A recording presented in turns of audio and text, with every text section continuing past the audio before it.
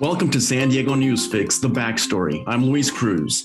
Every week on this podcast, we discuss how decisions in our newsroom are made and tackle important questions about journalism ethics. Today, we're discussing how Union Tribune reporters and editors cover protests and demonstrations. Joining me today are Enterprise Team Editor Christina Davis, Saturday Editor Lindsay Winkley, Managing Editor Laura Cicalo, and we begin with Editor and Publisher Jeff Light. Jeff? Okay, thank you, Luis. So this weekend's or this week's topic, covering live events, really touches on the fundamentals of journalism and a little more complex topic than I think it might first appear. So I wanted to start with Christina Davis, who for years has been our editor running live coverage on the weekends. And one of the things that Christina does every week is sort through what we're going to cover live on the weekend. And this weekend, Christina, there are national marches against gun violence and marches in some different spots in San Diego against gun violence. And we're planning on covering those.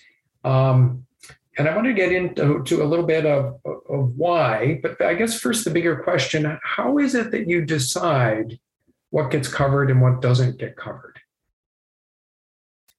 Yeah, so, that's always the big question every week, in midweek when I'm combing through all the events. It's definitely not a science. I would say it's a little bit more of an art. And I'm always running things by other people to get input. So it's not just me, making these decisions every single week, and that is very helpful. We count on our reporters, our sources, and the community around us to let us know of important events that are happening. We love it when people are constantly sending the press releases in and just the emails. We're coming through social media. And we only have on Saturdays 2 to 3 reporters to cover anything that happens live. That's from breaking news, homicides, fires, to the community events that we'll cover, to much bigger live events that might land on the front page. So, we always have to take that into account. What are the most important kind of biggest things? Where are the most people going to be? Is there an event happening where there's thousands and thousands of people, like at a Comic-Con, let's say? We should probably be there. That's kind of the big thing going on in San Diego that particular day. And then we also try to balance it with, what are the events that really speak to community in San Diego, to certain neighborhoods? Sometimes just the kind of sweet little stories that we'll find on Saturdays, and we'll try to balance all that out. So, this Saturday, they've got national marches all over the place protesting gun violence. And there's, I think, 3 different events, at least here in San Diego County, that are tied into that. So, this is kind of an obvious cover, right? We're obviously going to be there. And the other event that we're going to cover, I think, is a little bit more of a community event, kind of a nicer feature. And hopefully, if breaking news happens too, sometimes we have to scratch our plans and we have to just put our reporters on the breaking news, the plane crashing into the house or whatever like that. So I hope that answers your question a little bit on how we choose. And I'm always asking you guys in the meetings too, like, okay, we have 5 different events and I don't know what to do. What do you guys think? Right. Well, it's a process of comparing apples and oranges, like all shopping in a way. But talk to me just a little bit about the numbers. So I think the gun violence story is compelling and important in many ways. If there were a protest and 1 person turned up, that actually might be an interesting story. But typically, there is something about the scale, especially when we're dealing with political agendas, right? The point of this demonstration, like many of the ones that we cover, is to raise awareness and rally people to a cause, right? So how do you think about the numbers? Yeah. So just looking at protests and demonstrations in particular, there is a lot that we have to weigh on whether we send a reporter to it or whether we send just a photographer to it, maybe to or a reporter just to keep an eye on it, see if it turns into something big. But, I think the first thing that we consider is just the kind of the news value, I guess, of it. Is this something that is really right now at the forefront of the local or the national conversation? That's kind of new, or that, there's just something immediate kind of about the issue, which I would argue, all of those things are with this gun violence issue right now, especially, in the wake of these just recent mass shootings, but, and what our political body might do about them. There's a lot of other protests that maybe we've already covered them like 4 or 5 times. Things kind of start getting a little stale, unfortunately. And we look at maybe the number of people that might come. I'm sure there's going to be several thousand at this one Saturday between the events. But, there might be another gun violence protest where, on another day that isn't tied to any kind of national action where, you got maybe 12 people kind of picketing on a street corner. We're not going to cover every 12 people picketing on a street corner. We just can't. We don't have the resources for it. There was a time when there was a smallish group protesting, I think, almost every single weekend out at Del Mar against the gun shows. When that was a big issue a couple of years ago, there was efforts to get, the gun shows out of Del Mar Fairgrounds. We covered a couple of those, but we weren't out there every week. There's other issues, protests where maybe we'll send a photographer reporter by, like I said, and maybe maybe there's about a dozen or 2 dozen people out there, and we kind of decide not to note it, or maybe we just write something small and just kind of know that it happened. And like you said, I guess, I can think of a couple instances where the issue was so kind of big or something, but there were very few people there. And we still wrote about it because we thought that the issue was worth still reporting and talking about. And like you said, maybe the fact that only 5 people were there says something about how people are mobilizing around this issue.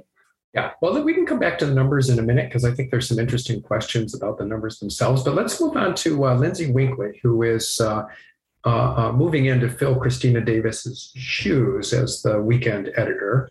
And Lindsay, you'll be the editor, I think, on the coverage this weekend of the anti-gun violence protests. So when you're handling stories like that, I guess a question for me would be, how do you, in real time, handle issues of fairness and balance in stories like that when you're really, as a reporter, out immersed in one side of the story and information is coming at you from the people you're talking to? Difficult to fact check, all sorts of ideas take hold in those settings, and there might be speakers who have their own set of facts that may or may not be correct. It's sort of a tough situation as a journalist. How do you approach that? Yeah. Well, gratefully, I often don't have to make those kinds of difficult decisions all on my own. We do have a team of people who sort of think about those things. I think with the gun violence situation, it's a little bit easier because this is a conversation that's been happening for a really long time. And so there are a lot of voices who have spoken very eloquently on both sides about this issue, maybe not at the particular protest, but the language is there, the opinion is there. So I don't think that situation will be quite as hard as, say, a hyperlocal issue where you've got, very loud, very eloquent, or maybe sometimes not as eloquent protesters who are speaking deeply about an issue. And it's a lot harder to get the perspective of the person or even the topic that is being debated at that space. So I think for, just to focus on this weekend, it should be easy enough for the reporter who's tasked, or even myself, to do some digging beforehand to make sure that we have a decent idea of sort of the highlights, the top points of individuals who maybe aren't out there, railing against gun violence, or even just capturing the conversation at a national level to give that protest important context. I think the fact checking can be more difficult. So, when you're at a protest, people say all kinds of things, and sometimes those things aren't right. And so I think that's when we have to lean on each other at the newsroom and make sure that we're sort of moving through copy with a critical eye to make sure that everything is correct. And I think that's just ensuring that you're making sure that you're reading things really carefully, and not just taking for granted that everything that you hear is going to be right. I think that we've gotten a lot of practice at that, though, over the last several years, just with a lot of, breaking news, especially things on sort of the public safety beat.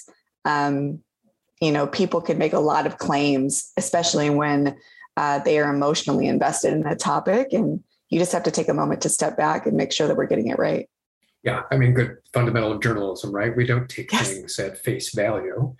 And I also think in this coverage of live events, an important point in our newsroom guidelines is the one that says, as journalists, we're obligated to present different perspectives on the issues. So it's really not the job of, I guess in this case, Second Amendment advocates to be there confronting the anti-gun violence demonstrators in order to have their perspective included in the story. That's the obligation of a journalist, to present the fullness of the story. And I think that can be a challenge. And I think that's a principle that I see violated in coverage in the industry in general, right? Like, you often get what I saw and what I heard, and you're left thinking, boy, what about the rest of that story? Yeah, I think I'll be honest. I think as a much younger reporter, I sort of leaned that way, right? Like, I'm at this thing and none of those people are here. So why is it my responsibility to portray that perspective? But as a more mature reporter, maybe as a more experienced reporter, often that issue, that side of things, is part of the reason why the event is happening in the first place. If there wasn't a tumultuous debate going on sort of across the country, or even across a community about an issue, then there wouldn't be a bunch of people who are gathering to speak loudly about it. And so I think, to me, if you don't include that other side, then you're not properly contextualizing why people would want to be there in the first place. Right. I think that's well said. Yeah. To me, fairness isn't the obligation of the people on the stage. Fairness is the obligation of the journalist. So that's our job. I know you have got some other things that you were interested in talking about on this, Lindsay, but first I wanted to go to Laura. And so, Laura, as the managing editor, you're responsible for prioritizing the news agenda for the Union Tribune. And so this question of, how big was the event? How many people turned out is part of it. And I know we've had instances where participants in events feel like, hey, I was there and there were hundreds of people there, and you didn't put it on the front page.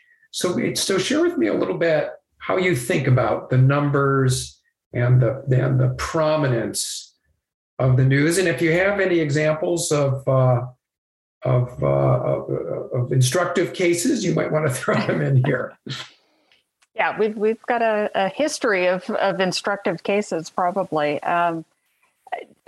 As we've been discussing, the numbers are part of it. And certainly the easy calls are when thousands or tens of thousands of people turn out somewhere. It's a pretty easy call of how to play that, and the prominence that we would give it in the paper and on the website. I think as Christina mentioned, we have many conversations among the editors and the reporters and the editors when these issues come up. And even in real time, we'll consult and talk about what the right call is. I think some issues, because of the prominence and the urgency of the issue, we choose to treat a little bit differently. Lindsay was making the point about the national context of the marches that are going to happen this weekend. And we've had several instances in which San Diego is among several cities in which there are kind of coordinated marches happening, whether it's against gun violence or it's the women's marches or it's marches on one side or the other regarding abortion. And that is part of the calculation when there is a large national movement and San Diego is a part of that, that plays into our decision making. So there may be a march on Washington that draws 1 million people. Well, we aren't going to have 1 million people marching in San Diego, but 1,000 people here is part of that bigger story. We've also had instances in which the topic itself, and I'm thinking about some of the issues surrounding the pandemic and issues about reopening and mask wearing. We covered a lot of protests that if you were just to look at it numerically, maybe we would have said, oh, I don't know if that particular protest would rise to the front page. But it's part of a very heated, controversial debate about either wearing masks or having schools close. And so the numbers are only one part of that story and one piece of the puzzle as we're trying to think about what is the right play and prominence for those marches. Okay, that's a good segue. So what about the quality of the ideas or information on display? Because by covering these events, we're giving a platform to the agenda of the group. Right. Even if we meet the Lindsay test and present the fullness of the debate around the issue, by giving display, we're legitimizing or promoting at least the question, if not the answer presented by the group, right? So I'm thinking of the Stop the Steal rallies, right, where numbers of people, I think big numbers at one point, fueled by disinformation. And in the pursuit of spreading disinformation, put together groups of people to stand out and promote the propaganda around the election. And we were faced with, on the one hand, ignoring it, and on the other hand, giving a platform to disinformation. How did we sort through the idea of the numbers versus the ideas? Well, I think that's a great example, and we've had several examples. QAnon is another great example, I think. And I think, obviously, our mission is to report and promote the truth. And ignoring those kinds of protests or demonstrations, to my mind, is not necessarily helping to promote the truth by simply ignoring them. I think we have an obligation to use our skill, our knowledge, our research, the platform that we do have to report accurately what's going on in our community. If thousands of people are turning out for a rally based on disinformation, I would argue we have an obligation to report that and to report it fully and to report the truth of what is happening. And I do think it's difficult. We don't want to amplify or encourage disinformation. We certainly do not want to amplify hate when hate groups have a rally or a protest. But I think we do a disservice to our community if we say we're going to take the posture of ignoring these. Yeah, very interesting debate, and one that we've had within the newsroom, and might, I'm sure, be something we return to on a future podcast. Lindsay, I wanted to get back to you on sort of the other side of the coin, which is the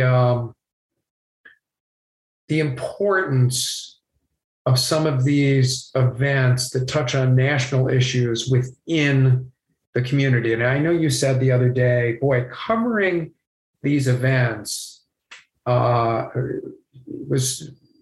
it can be a real experience and understanding how meaningful they are in people's lives. I just thought you might want to share that. Yeah, well, I mean, that's one of the reasons why I think we go to these events. And, it's not just to capture sort of the microcosm of this national conversation. I think it's being with the people in our community who are impassioned and touched by these topics, right? And I think that that's a really important job as journalists, is to embed in the community, to know people deeply and to know their positions, which is why it does get a little tricky when you're talking about things that are filled with disinformation, and how do you combat that? But I think especially for national issues like this, something that's really important to remember is the reason why protests are happening all across the country is because that issue touches this community in a specific way.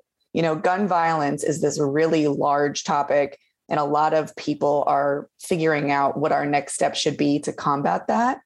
But gun violence happens right here. And gun violence affects communities right here. And how do we bring that into our reporting on these big topics to make sure that people understand that this isn't some 30,000 foot conversation that we're having, in Washington. This is a conversation that neighbors are having when their community member dies in a shooting, and I think that it's important to make sure that we're focusing on the language of the national conversation, but not drowning out the ways in which that issue affects us here at home. Thank you, Lindsay. And thank you, Laura and Christina. Luis? Thank you very much, Jeff. That does it for this special edition of San Diego Newsfix. Don't forget to listen to San Diego Newsfix with Christy Totten for an in-depth look at local stories making headlines throughout the week. You can find San Diego Newsfix wherever you get your podcasts. For everyone at the San Diego Union Tribune, thank you very much for listening. Have a great day, everybody.